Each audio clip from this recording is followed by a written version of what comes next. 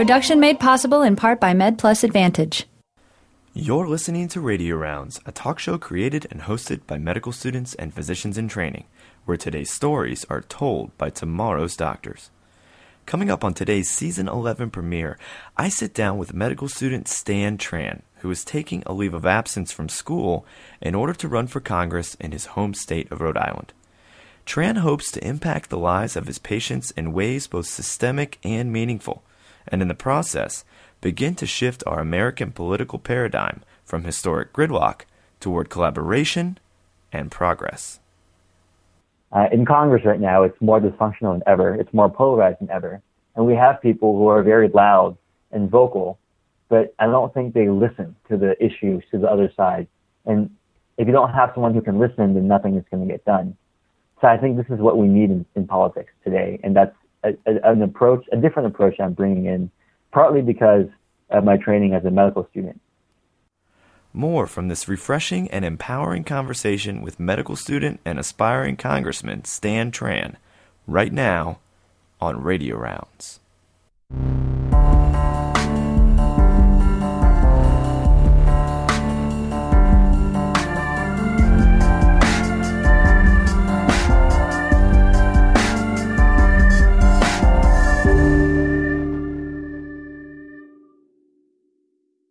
Welcome to the Season 11 premiere of Radio Rounds.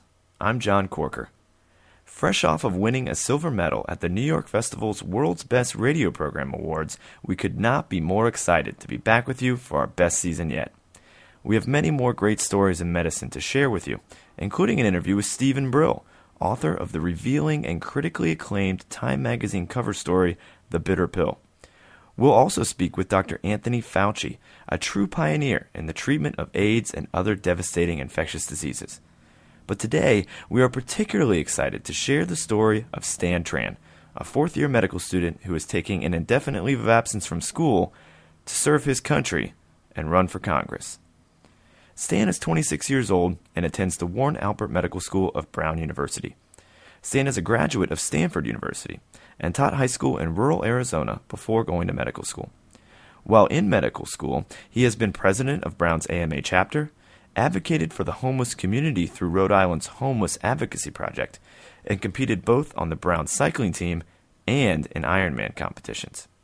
I started off the interview by asking Tran to explain what's led him down his very unique and intriguing path. Stan Tran, welcome to Radio Rounds. Thanks, John. Thanks for having me on. So you're a 26-year-old first-generation Vietnamese American who also happens to have spent time teaching and as a medical student, and now you're running for Congress. Right. Crazy story, right? It certainly is. So I can tell you my parents are against it. They think it's a bad idea that I'm doing it. And they think that I should stay in school and finish first and have a practice and then think about running for Congress later. So why don't you tell me why you're for it? Once I didn't have any political ambition until after I got to medical school. I came to medical school probably like yourself and like most people because I wanted to help people. I thought that I would learn how to cure diseases, relieve suffering, all the good stuff. And I realized that a lot of suffering happens because of systemic issues that we can't address as physicians or in the field of medicine. Like if a patient can't afford medication, that's not really your job to fix. You're supposed to refer that to a social worker or someone in that capacity. But I think it is our problem as physicians if the patient can't get the treatment that you prescribe. I mean, that's a gap between what we know and what we do, and then the patient isn't getting the standard of care. So that's an issue. And I think to fix that, like to get the cost of prescription medication down, is something that requires leadership at Congress to fix, not something that we can address as physicians. So that's one of the reasons why. I mean, it's not just the cost of prescription medication, but there are so many things wrong with the field of medicine, which I'm sure you know. Things like coordination of care between systems, how broken our electronic medical record system is, how doctors aren't getting paid to talk to patients, and the reimbursement structure, end-of-life care issues. There are so many things that it would be very difficult or impossible to fix in the field of medicine, and this is why I'm taking leave of absence to run for Congress. Well, and Stan, as a medical student, you've been trained, especially having spent a year already treating real patients in the hospital, to address some sometimes very difficult issues in the care of single patients. Now you have an opportunity to move on potentially and address difficult topics on a populational or macro scale. How do you think that your medical training influences your mission as a candidate for office? When I first started medical school, I thought being a good doctor meant knowing a lot of different things. Memorizing lots of facts, recognizing diseases right when you see them, having all the drug doses and mechanisms of actions memorized. I thought that this is what separates a good doctor from an average or mediocre doctor. And through the last 3 years of medical training, I've changed that opinion. I think what separates a good doctor from a normal average doctor is that a good doctor listens to the patient. Given the situation in healthcare today where you have 15 minutes to see a patient and things are just so fast, doctors, I find, talk too much and don't listen to the patient enough and don't understand where the patient is coming from. Like, getting a patient to quit smoking is so good. I mean, that's going to do so much more for the patient than almost anything else you can do. And getting them to quit smoking isn't about knowing the bad effects of smoking in your body. It's not about facts. It's about listening to your patient, understanding where they're at, and how much you can change them, right? It's understanding what works, how you can connect to them at their level. So as a politician, that's the approach I've taken, is that it's so important to listen to people, to voters, and that's more important than having ideas or lecturing at them.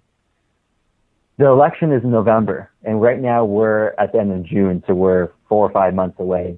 And the people who care about politics now are very opinionated people. And most of my job is to go out and listen to people. I don't really tell them very much. I listen to their concerns and understand where they're coming from. And I think that's what we need in politics today, is someone who's willing to listen. In Congress right now, it's more dysfunctional than ever. It's more polarized than ever. And we have people who are very loud and vocal, but I don't think they listen to the issues, to the other side. And if you don't have someone who can listen, then nothing is going to get done. So I think this is what we need in politics today, and that's a different approach I'm bringing in, partly because of my training as a medical student. Well, and certainly as medical students, we're trained to be great listeners. We have the most time at any level of our training to actually sit down with patients and hear their stories. Are there any other unique skills that you've kind of developed through your medical training that you think will really serve you well and in a unique fashion from other candidates for public office? I think in medicine, you're always faced making difficult, important choices with limited information. Right? You always want more information. You want the extra tests. You want more imaging done. You want to get those records. But oftentimes you're working against the clock, or you don't have, there are costs of getting that information. Do you really want to expose the patient to another round of X-rays and radiation? Does the patient require another stick to get that lab that you want? And having that lab would be nice, sure, but is it worth it? So you're always weighing those costs in your head. And you're always working with imperfect information. You're working with the history that's retold by a person that may or may not be accurate. The lab values may or may not be accurate. And I think in politics, it's similar in the sense that you're asked to make big, difficult decisions based on imperfect information. Like as running as a candidate for Congress, I've been asked about foreign policy in Iraq. And I know I've read the papers and I know what's out there, but I don't have access to the intelligence that the people in office or the president has access to, and I'm asked to have an opinion on this. And you have to have an opinion one way or another. And so it's that sort of thing I think medicine has helped prepare me for, is making these big decisions with imperfect information. Sort of doing the best you can with what you have where you're at in a reasonable way. Does that sound about right? Yep, pretty much. In that same vein, your message seems almost so balanced as to seem anti-establishment. Your views on big issues really crisscross the proverbial aisle, and you often speak of our right as Americans to challenge the status quo. But you're running on the Republican ticket. So why the partisan affiliation? So I think it's, the saying goes that all politics is local. And so I think it's important to look at the situation here in Rhode Island. Of the 75 state representatives that we have, 69 are Democrats and 6 are Republicans. This is a very one-party system, and there is rampant corruption, insider trading, inside dealings. I mean, politicians here go to prison all the time, and it's not a big deal. If you know anything about Buddy Cianci, he's been convicted of a felony twice and lost his job as mayor twice. So first he was convicted of a felony, lost his job as mayor, ran for mayor again, got his job back, convicted of a felony again, lost his job, and so now he's running for his third time as mayor, and there's a good chance he'll win. This is the kind of place that Rhode Island is. So I think having a strong political system requires at least 2 parties, if not more. You need that competition to bring out good ideas. And in this state, the Democrats haven't been very good for the state. We have the highest unemployment rate of any state, the worst business climate, highest tax, worst roads, worst bridges. We're pretty much worse in every way you measure it. And I think partly that's to blame on the broken political system. And so here I'm running as a Republican because I'm against the status quo. I want to be a reform candidate. And that's why I picked the Republican Party. Now, I'm a different kind of Republican. I'm not the Republican that you see, that you read about in the news. And I think that's what it takes to move things forward and to win here, is to be a different kind of Republican. We're one of the most bluest states in the country. So it's interesting running as a Republican here. And elaborate on that for me for a second here, Stan. How are you a different kind of Republican? The Republicans that I read about on the news are very vocal, and they oppose Obama. They do what they can to stop Obamacare, to repeal Obamacare, to stop his ideas.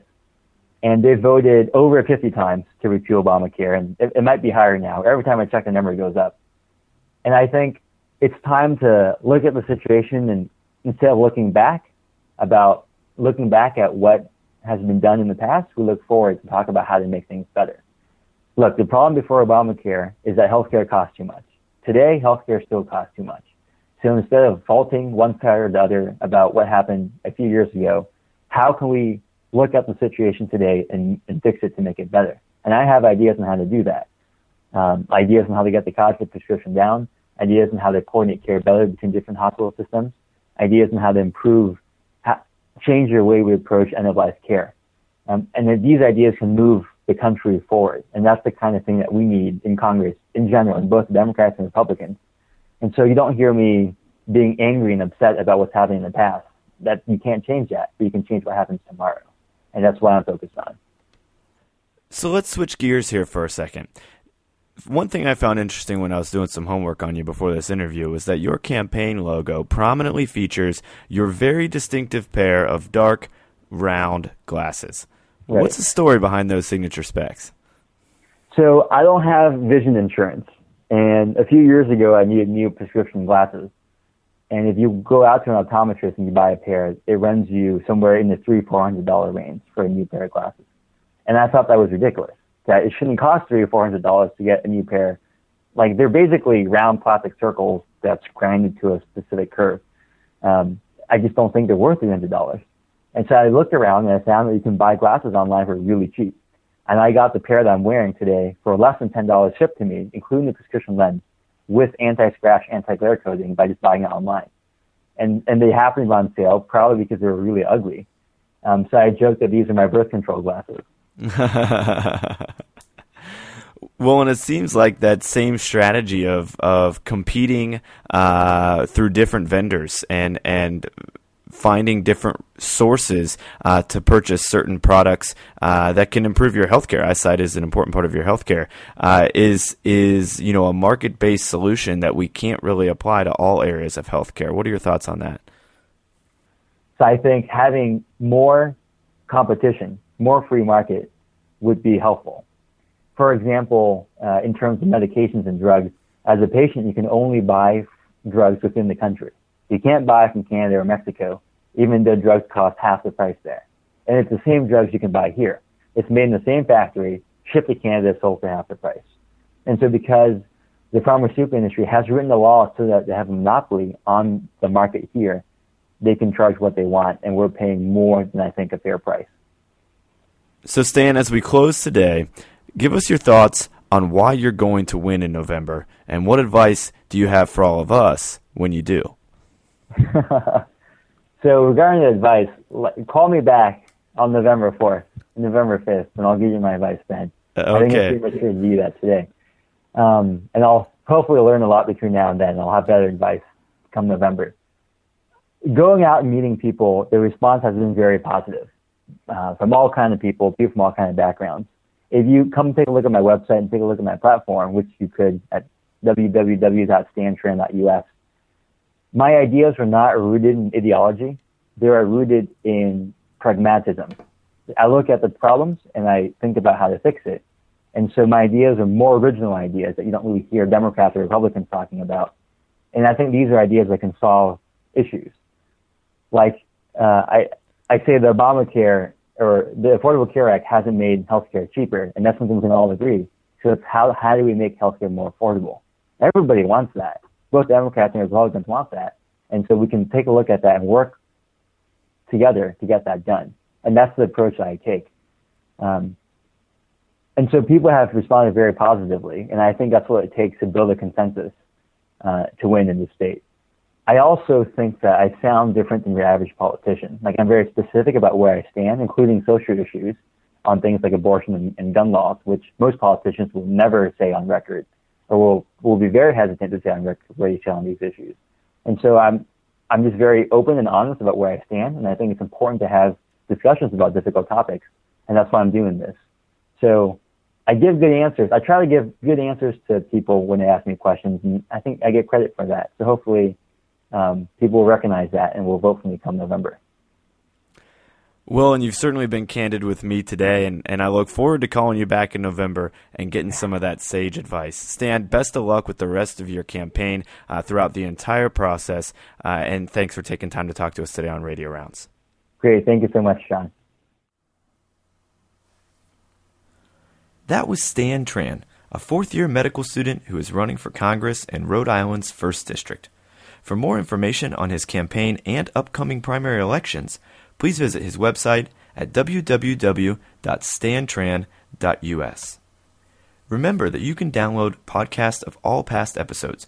Just search the iTunes Store for Radio Rounds or visit www.radiorounds.org. You can also contact our team via email, like us on Facebook, and follow us on Twitter. All of that information at radiorounds.org. Production made possible in part by MedPlus Advantage, sponsored by the American Medical Association, providing group disability and life insurance to students and residents through participating educational institutions. Visit us at medplusadvantage.com. AMA Insurance is pleased to introduce an individual disability insurance plan called Essentials for MedPlus Advantage participants. Through this plan, eligible graduating medical students have a special one-time opportunity to apply for high-quality individual disability insurance with no intrusive or time-consuming medical exams and only a few basic questions, and with discounted premiums. Apply now as the enrollment period ends soon. Of course, please remember that the views and opinions expressed on Radio Rounds are not representative of the views and opinions of the partners of Radio Rounds. Thanks so much for joining us for our Season 11 premiere, everyone, and have a fantastic week. For our entire staff here at Radio Rounds, I'm John Corker, and one day, I'll be your doctor.